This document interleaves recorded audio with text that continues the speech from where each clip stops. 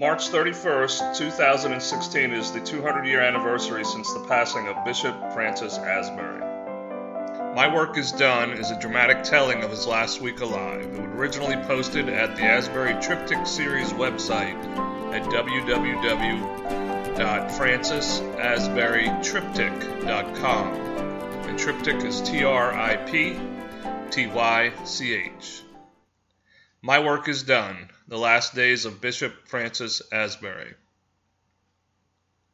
Sitting upright in the tightly wound bed, the thin, ailing man surprises the others in the room when he ekes out a smile.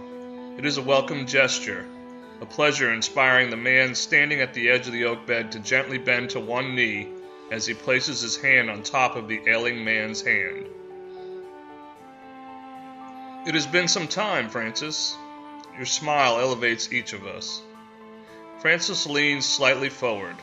Does it remain the month of March, the year of our Lord, 1816? Looking to the tired traveler, the gentle friend replies, "It is, Bishop Asbury. You've been here for nearly 1 week. It is now the 24th of March." With a small nod, Francis acknowledges the revelation. I must continue to be in haste. Baltimore awaits. Francis clears his throat, the strained rasp making it clear that this is an arduous task. An adjacent window's feeble offering of sunlight begins to sink upon the pale, creased face of the aged itinerant, the deep furrows bespeaking nearly 5 decades of travel outdoors. The exposing beam furthers its cruelty as it discloses the sparse frame of a once vibrant and hardy man. The bones of this dear servant appear to cut through the blotchy skin of his formerly vigorous hands. The man, who lovingly places his hand onto the frail hand of Francis Asbury, is the Reverend Archibald Foster, ordained by Asbury as a Methodist itinerant 27 years before. The other man in the room, also visibly lifted by Francis's smile, is also a preacher. In fact, he is a bishop of what remains of the colonial American Anglican Church, the Bishop Richard Channing Moore. Bishop Moore is rector of the monumental church in Richmond, Virginia. Since the end of the war with England, Bishop Moore has done his best to revitalize a church devastated by the evacuation of its English preachers during the Revolutionary struggle. These two men can hardly believe that Francis is attempting to travel. Looking to each other, their faces express the same doubt. He longs to make the conference in Baltimore? Impossible. Looking to his two companions, Francis draws a deep, elongated breath to gain the strength needed to speak. I must pray. The men nod their agreement and bow their heads. Francis begins. Oh, Father, once again I place myself before you. It pleases me so. The long pause is far from uncomfortable. The unexpected silence escorts into the dry and pallid room the welcome chimes of dozens of spring birds as they lightly dance between boxwood and button willow bushes. Their proclamations seem to indicate that any day now they will make their way further northward, a sentiment which mirrors that of the failing Francis. It is his strong desire to attend the General Conference in Baltimore on the 2nd day of May. After nearly 1 minute of silence, Francis continues his prayer. Do you tire of my simple exchanges?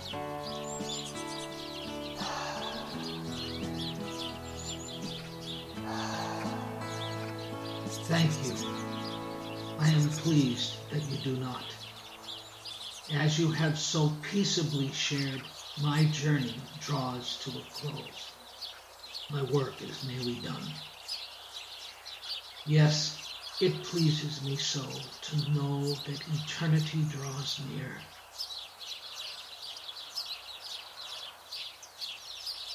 I will. Opening his eyes, Francis removes his hand from beneath Reverend Foster's hand. Noticing how the Reverend's robust appendage stands in sharp contrast to his own waning extremity. Yes, my work is nearly done. Francis's thought silently attests that he freely accepts God's will. Reverend Foster comments, Francis, you pray as if you are talking face to face with God. With the slight turn of his head and the tilt of his smile still exhibiting one last ounce of mischief, Francis replies, Despite my severe affliction, I soon shall enjoy such sweet occasions. The Reverend smiles, a slight chuckle accompanying his observation of the ailing Francis. That tipped smile, Bishop, I shall miss it immensely. Francis's sudden exclamation indicates that he is in pain. The last shout is followed by a long, low moan. Hunched over, Francis's body clenches as it wrestles with racking pain. The men in the room have by now grown grimly accustomed to Francis's outbursts of pain. Reverend Foster gently places his hand onto Francis's aching shoulders. After nearly a full minute of guttural groaning, Francis leans back. Without notice, he shouts, Hallelujah! Hallelujah!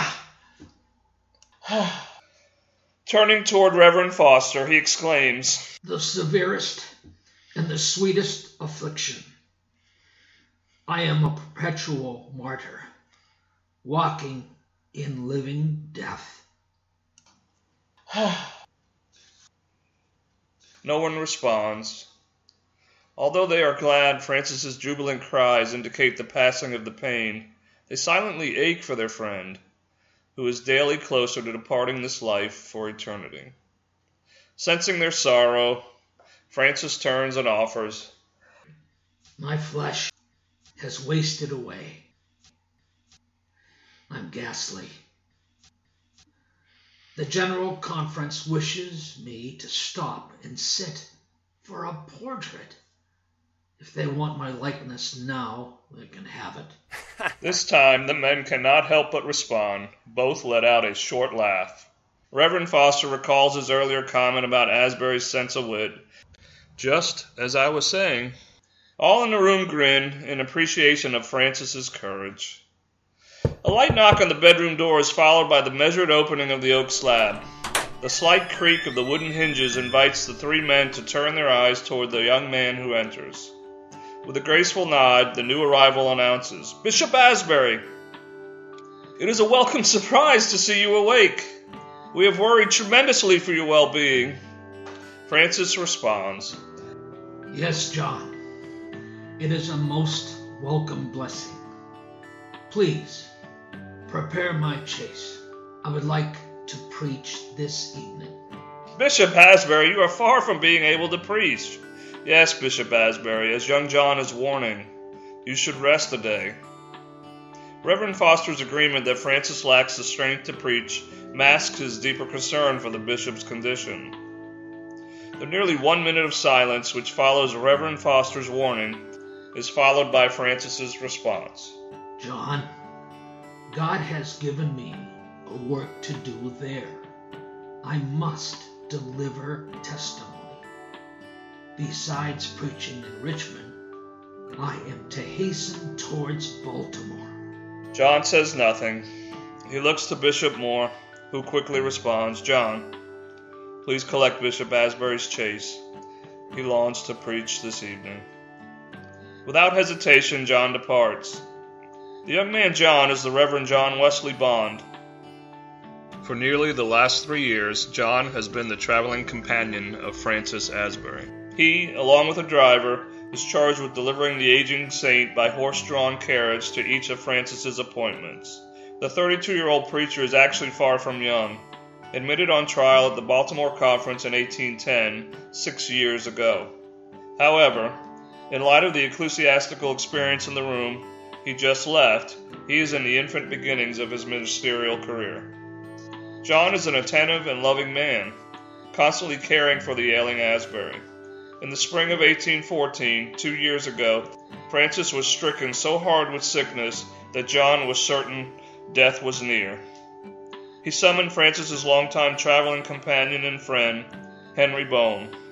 The two men watched as Francis's chest heaved with every breath, struggling as though their declining leader was near to strangling. For 2 weeks, when Francis found strength enough to cough it out, an ugly mucus discharge was expelled. This was the beginning of Francis's current condition. His extreme loss of weight, difficulty in breathing, and violent body pains all began with this illness.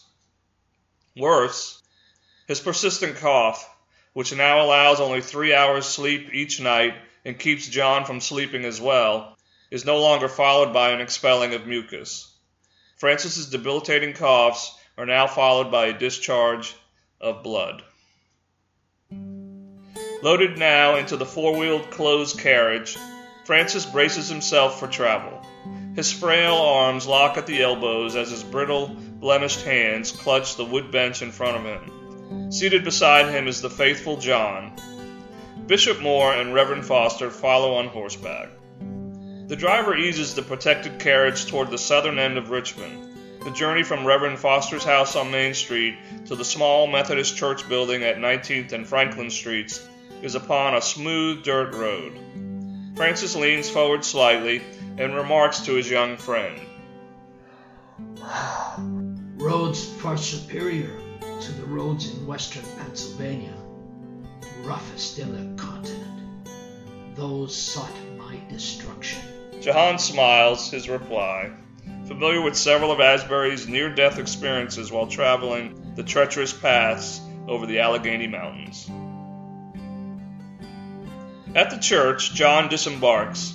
He immediately sets out to gently remove Francis from the carriage. It isn't an easy task, carefully maneuvering Francis in a manner that doesn't cause hurt or bring embarrassment to the bishop. John summons the help of Reverend Foster, requesting, "Attend the door, I have the bishop." Reverend Foster trots to the door and opens it, remaining outdoors as he patiently awaits John and his significant cargo. The young man carries Francis as a little child, the bishop's thin back resting against his left arm as his legs hang lifelessly over his right. Entering the building, John and Francis move to the front. A wave of gasps accompanies their arrival as the gravity of the bishop's condition registers with each person viewing the skeletal frame of their beloved Asbury. Every soul in attendance mournfully watches as John places Francis on a tabletop that resides within the pulpit. He gently sits Francis up, setting his legs to rest over the front side of the oak piece. Bracing Francis with his arms and reaching with his foot, he retrieves a small wooden stool to rest Francis's failing feet upon. Continuing to support the bishop, John reaches one hand to carefully set the cloth-wrapped feet, swollen from an arthritic condition, onto the elevated aid. First the right foot, then the left. With his task of setting up the bishop complete, John remains standing alongside his leader and friend. He offers to Francis, "I am here. Your congregation awaits." Facing the gathering of nearly 100 people, Francis begins. From the book of Romans. For he will finish the work and cut it short in righteousness, because a short work will the Lord make upon the earth. Do you work faithfully? Continue to do it in the name and by the authority of the Father, Son, and Holy Spirit. Tell this rebellious generation that they are already condemned. They will be shortly damned. Preach to them like Moses from Mount Sinai and Abel, like David. Preach as if you had seen heaven. A loud coughing spell begins, the uncontrollable hacking echoing inside the sanctuary. The worshippers do their best, but they fear that each cough could be Bishop Francis Asbury's last. Those who are familiar with Bishop Asbury are well aware that he has struggled with this condition for nearly 2 years. Preaching tickles his throat, which results in the unwelcome coughs. With the episode past, Francis begins again. Preach as if you had seen heaven and its celestial inhabitants, and had hovered over the bottomless pit, and beheld the tortures, and heard the groans of the damned. For nearly 1 hour, Bishop Francis Asbury preaches to the Wesleyan faithful in Richmond, Virginia. The effort is a chore for both the preacher and his flock, as the good bishop pauses between sentences, battling the coughs and drawing what at times seems to his faithful congregation his last breath. The attendees patiently accept their leader's condition, the effects furthering their endearment for the Bishop Francis Asbury. At the sermon's end, John gently lifts Francis. The pair once again make their way to the rear of the church building, gratefully acknowledging flooded emotions flavored with praises to God for the outstanding life represented in the Methodist Patriarch, Bishop Francis Asbury. Outdoors, John safely delivers his bishop to the covered carriage. They return to spend the evening at the home of Reverend Foster. Tuesday morning, March 26, 1816, finds Bishop Francis Asbury and John Wesley Bond traveling by covered carriage northward. Their plan is to complete the 55-mile trip to Fredericksburg, Virginia on Thursday. The first day out seems to embrace the pair and their driver. The weather is pleasant, much warmer than expected for the end of March in Virginia. The agreeable conditions cause the men to rejoice over the fair weather. John informs Francis, "At this pace, we should arrive in Fredericksburg on Thursday." Francis smiles his approval. The men continue their trek until sundown. Wednesday. It's not as favorable as Tuesday. The weather conditions have severely worsened. A driving cold rain greets John as he wanders outdoors, causing him to consider the circumstances. The temperatures are just above freezing. This is no time for the bishop to be outdoors. As he returns indoors, John's opinion to cease the day's travel is confirmed by the hacking coughs of Francis. The bishop once again lies in a tightly roped bed. His breathing is difficult enough to cause concern. Next to Francis is a cotton cloth, stained with blood coughed up by the ailing bishop. John informs him, "We shall remain here today. There is a chance of freezing rain. It's no time for my bishop to be outdoors." Francis once again undergoes a brutal bout with his lungs. It is a struggle, but he eventually manages. "We must make haste for Baltimore." "We shall get to Baltimore, Bishop Asbury, but please, we must not travel today." Francis reluctantly nods his approval. John, however, is not so confident the pair will make it to Baltimore. Perhaps not even Fredericksburg. Thursday's weather allows for travel, and the driver and his 2 passengers set out around 10 o'clock. No longer does Francis rise at 4 in the morning.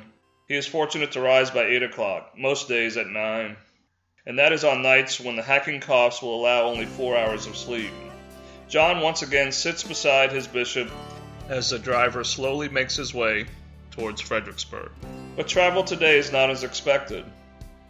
Halfway through the day, an unforeseen storm arises, sending cutting winds blowing through the vulnerable cabin of the carriage.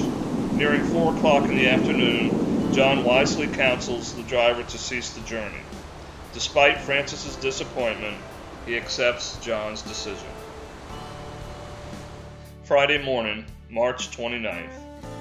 The bishop once again battles with the bloodied coughs. His appearance is noticeably less vibrant than in previous days. John worries for his bishop, wondering, shall this be his last day?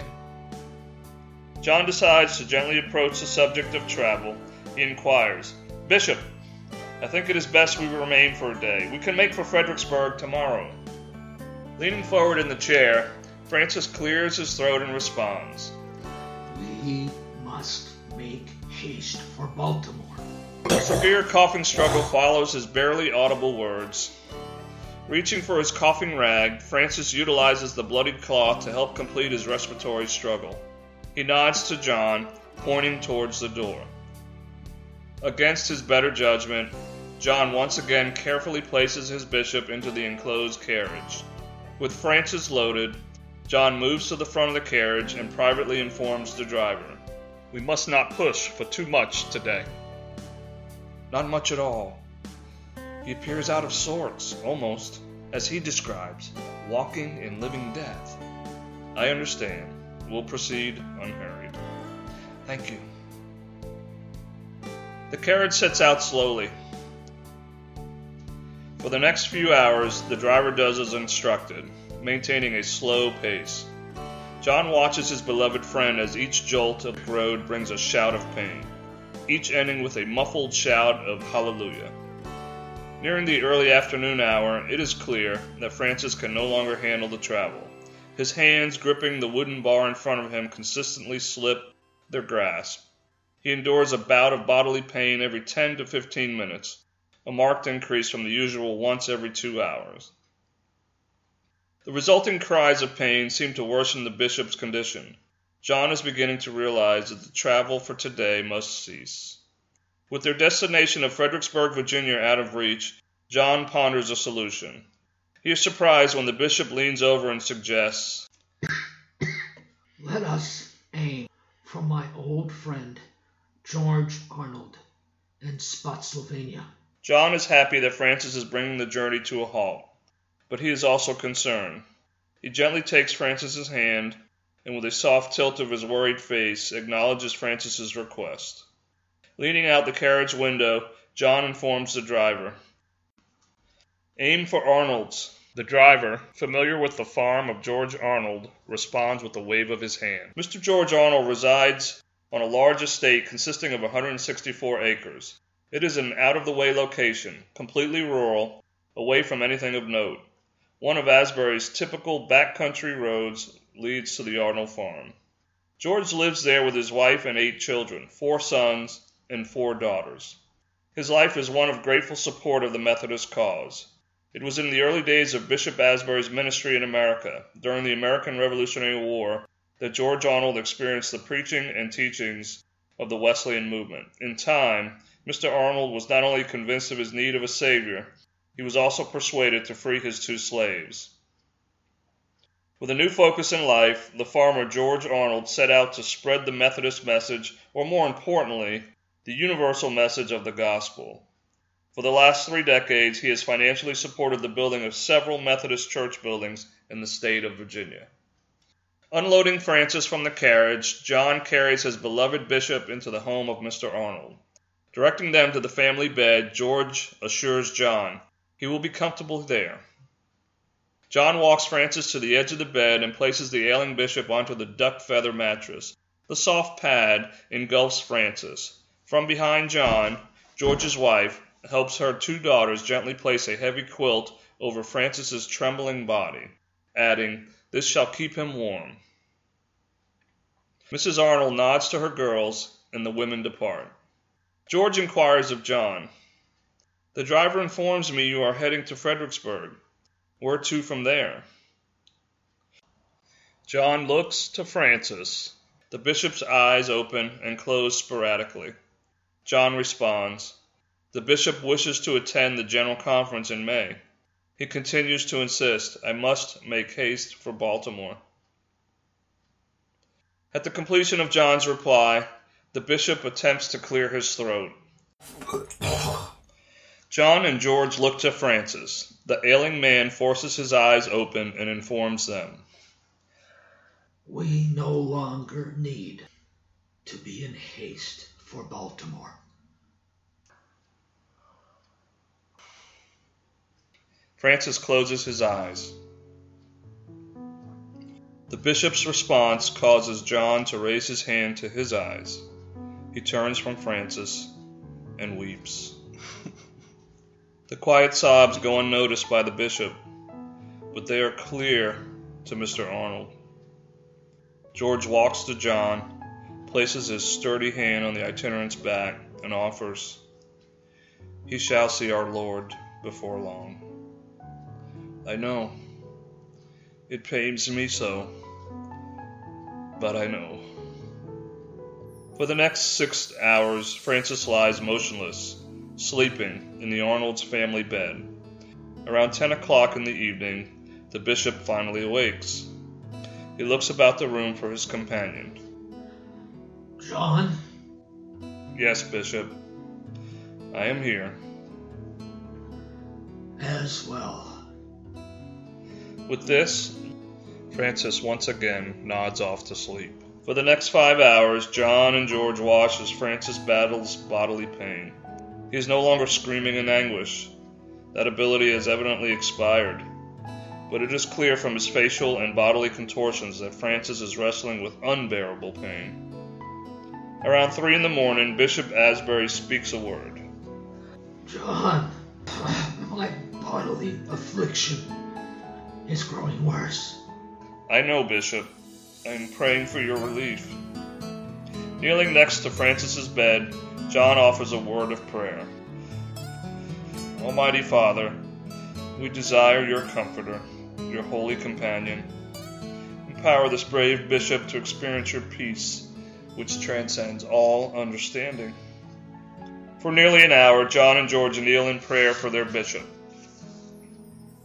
Nearing dawn, Francis once again rests in sleep.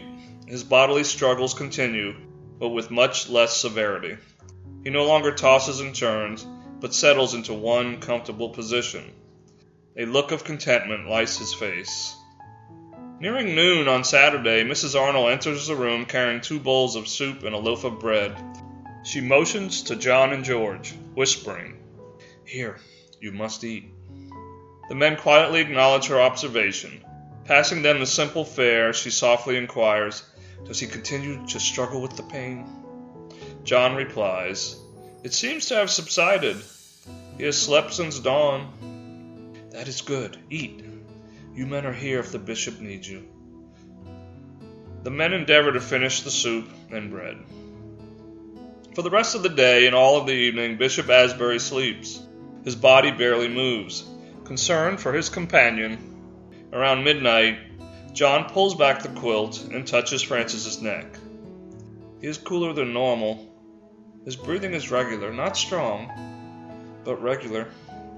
He seems comfortable enough. He is, John. Our beloved bishop is either returning or leaving.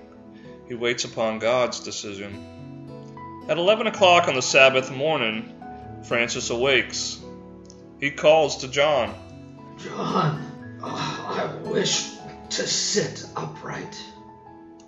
Startled by the request, John and George stumble to their feet, the wooden chairs they have been attempting to sleep in squeaking as they slide them across the wooden floor. John replies, "Bishop Asbury, you must lie down." No, John. Is it not time for meeting? Befuddled by Francis's insistence, John looks to George and shrugs. "I suppose we should raise the bishop." Both men come to his aid, gently raising Francis upright in the bed. Oh, I long to sit in a chair. Again, the men are startled by the request. George sets out to acquire an adequate chair. Racing out of the bedroom, he calls for his sons as he hastens down the home's main hallway. "Reuben! Aaron! Hezekiah! Enoch! Fetch me the big chair in the main room!" Within moments, the boys return with a large cushioned chair. It's an odd piece of furniture, a gift to Mr. Arnold by a French general who aided the colonists in the struggle with Great Britain. Setting the chair next to the bed, the boys join George in attempting to raise Francis from his feathered cocoon. George sternly admonishes, "Careful with the bishop, boys. Careful." It takes a few minutes, but they soon have Francis sitting upright in the chair. Mrs. Arnold, aware of her husband's request, enters the room. Shall I call for the doctor? It seems the bishop is on the mend." George and Mrs. Arnold, along with their boys and the daughters who are slowly making their way into the room, each look to John. John doesn't know how to reply. First, he cannot believe that Francis is well enough to sit up. Second, he has seen the devastating effects of Francis's ailment, as it has nearly destroyed his beloved friend. The thought enters John's mind. How can he be well enough to attend a meeting? In the silence of the room, Francis responds, much stronger than any of them expect. John, no need for the doctor. He will only arrive in time to declare me dead. Sensing that God is giving a last reprieve, and perhaps a short one, John makes a request. Please, George, hand me a Bible. George reaches for the Bible on the table next to the bed and passes it to him. John thumbs to the back of the sacred book. Ah, yes, the 21st of the Apocalypse. Now I saw a new heaven and a new earth, for the first heaven and the first earth had passed away. Also, there was no more sea. Then I, John, saw the holy city, New Jerusalem, coming down out of heaven from God, prepared as a bride adorned for her husband. And I heard a loud voice from heaven saying, Behold, the tabernacle of God is with men, and he will dwell with them, and they shall be his people. God himself will be with them and be their God, and God will wipe away every tear from their eyes. There shall be no more death, nor sorrow, nor crying. There shall be no more pain, for the former things have passed away. Then he who sat on the throne said, Behold, I make all things new. And he said to me, Write, for these words are true and faithful. And he said to me, It is done. I am the Alpha and the Omega, the beginning and the end. I will give of the fountain of the water of life freely to him who thirsts. He who overcomes shall inherit all things, and I will be his God, and he shall be my son. But the cowardly, unbelieving, abominable, murderers, sexually immoral, sorcerers, idolaters, and all liars shall have their part in the lake which burns with fire and brimstone, which is the second death. As John reads, he is doing his best to focus on the scriptures. His attention floats back and forth between the reading and the looks on the Arnold family's faces. Each one is drawn to the growing smile on Francis's face. George pronounces, The bishop beams! The family rejoices in the elevated spirit of their beloved bishop. Considering this, God's time for Francis's last meeting, John opens up with a Charles Wesley hymn. The family sings along. Although he fails to make a sound, Francis mouths the words which for almost an entire century have brought healing to many throughout Europe and in parts of Asia and America. After the song, John offers a prayer of thanks for the work of God through his humble and obedient servant, Bishop Francis Asbury. Francis continues to smile his thankfulness. With the prayer complete, John makes a request. Mrs. Arnold, do you have any more of the barley soup? Perhaps the bishop would enjoy a few spoonfuls. I do. It's not long before Mrs. Arnold returns. She offers a spoonful of the barley soup to Francis, gently raising the warm broth to the bishop's lips. He attempts to suck in the steaming liquid. With the soup in his mouth, he begins to struggle. John is quick to notice. He can't swallow! Here, Bishop, spit it out! Leaning towards the wooden bowl John had taken from Mrs. Arnold, the bishop discharges the liquid into the container. John warns, We mustn't force too much. Sitting back against a chair, Francis opens his eyes and notices the anxiety on the face of his young companion. He wishes to inform the young man that all is well, but he is unable to speak. Francis decides to gain the young preacher's attention in another way. He raises one hand. The gesture surprises all in the room. Mr. Arnold observes, A remarkable feat for one of so weak a condition. With one arm completely raised toward heaven, the bishop beams a wide grin. The transformation of his beloved bishop causes John to realize that this is not an earthly smile. He drops to one knee before Francis and inquires, Bishop, do you feel the Lord Jesus to be precious? Is he near? With all the strength he can gather, Bishop Francis Asbury raises both hands towards heaven. It is a difficult task, but he accomplishes his goal. With arms extended, the bishop opens his eyes. John thinks to himself, His body is dying, but his blue eyes continue to gleam. Francis's face continues to radiate. John and George look to each other and to the bishop, marveling at this last effort of praise. George races to Francis' side. John, now on both knees in front of his beloved companion, assures him, "Bishop Asbury, I am here." Francis lowers his hands, his smile relaxes, and his head begins to droop to one side. John quickly raises his hands and cups the bishop's face between them. Francis's breathing is slow and deliberate as his eyes slowly begin to close. A sigh escapes as his body begins to recline. The growing weight of the bishop's head in John's hands indicates either a relapse into sickness or that the end is near. He draws Francis close. After a few minutes, leaning his head and body on his young companion, Bishop Francis Asbury breathes his last breath.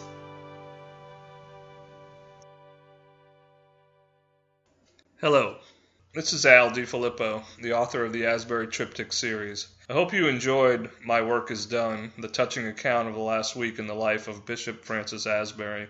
It was created from the accounts of these days written by several circuit-riding preachers close to Francis Asbury. It was also written by myself, put together to honor the bicentennial of his passing. An interesting note about the death of Asbury is that in his personal will, Francis left his clothes, his horse, books, and manuscripts to his co-bishop William McKendry. After the May 1st General Conference in Baltimore, the conference where Asbury's body was brought to Maryland from its temporary burial spot in Virginia for a proper funeral and burial, a young itinerant by the name of Jacob Young was given the task of delivering Francis's items to Bishop McKendry, taking them across the Allegheny Mountains to Wheeling, Virginia.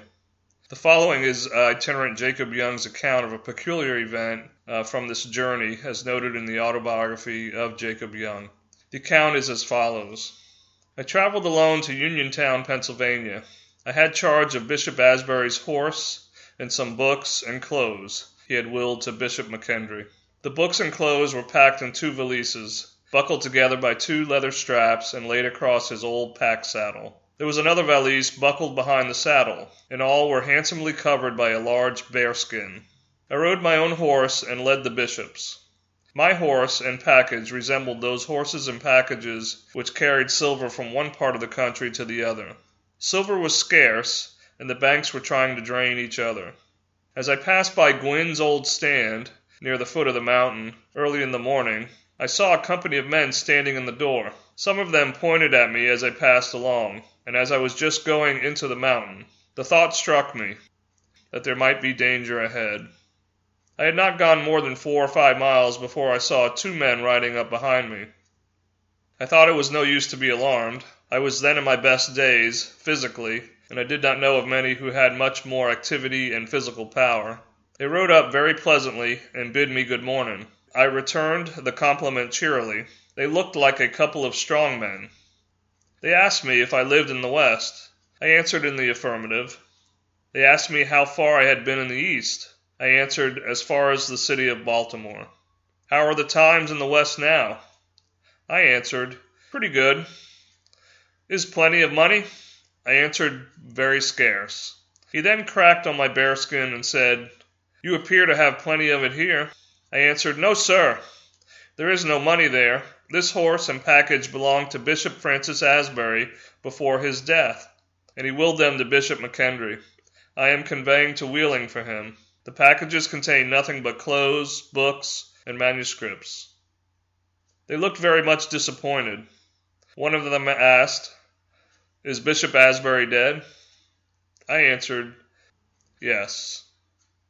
Well, he said, I have heard and seen him preach in my father's house. They paused a few moments, galloped off, and left me. It is impossible to tell what their intentions were, but I have always thought they intended to rob me. That from the account of itinerant Jacob Young. As you can see from young Jacob's account, even in death, Francis Asbury continued to influence men. And I might say, he continues to do so today. For more Francis Asbury podcasts, please visit the website for the Asbury Triptych book series at www.francisasburytriptych.com. Triptych is TRIP, Tych.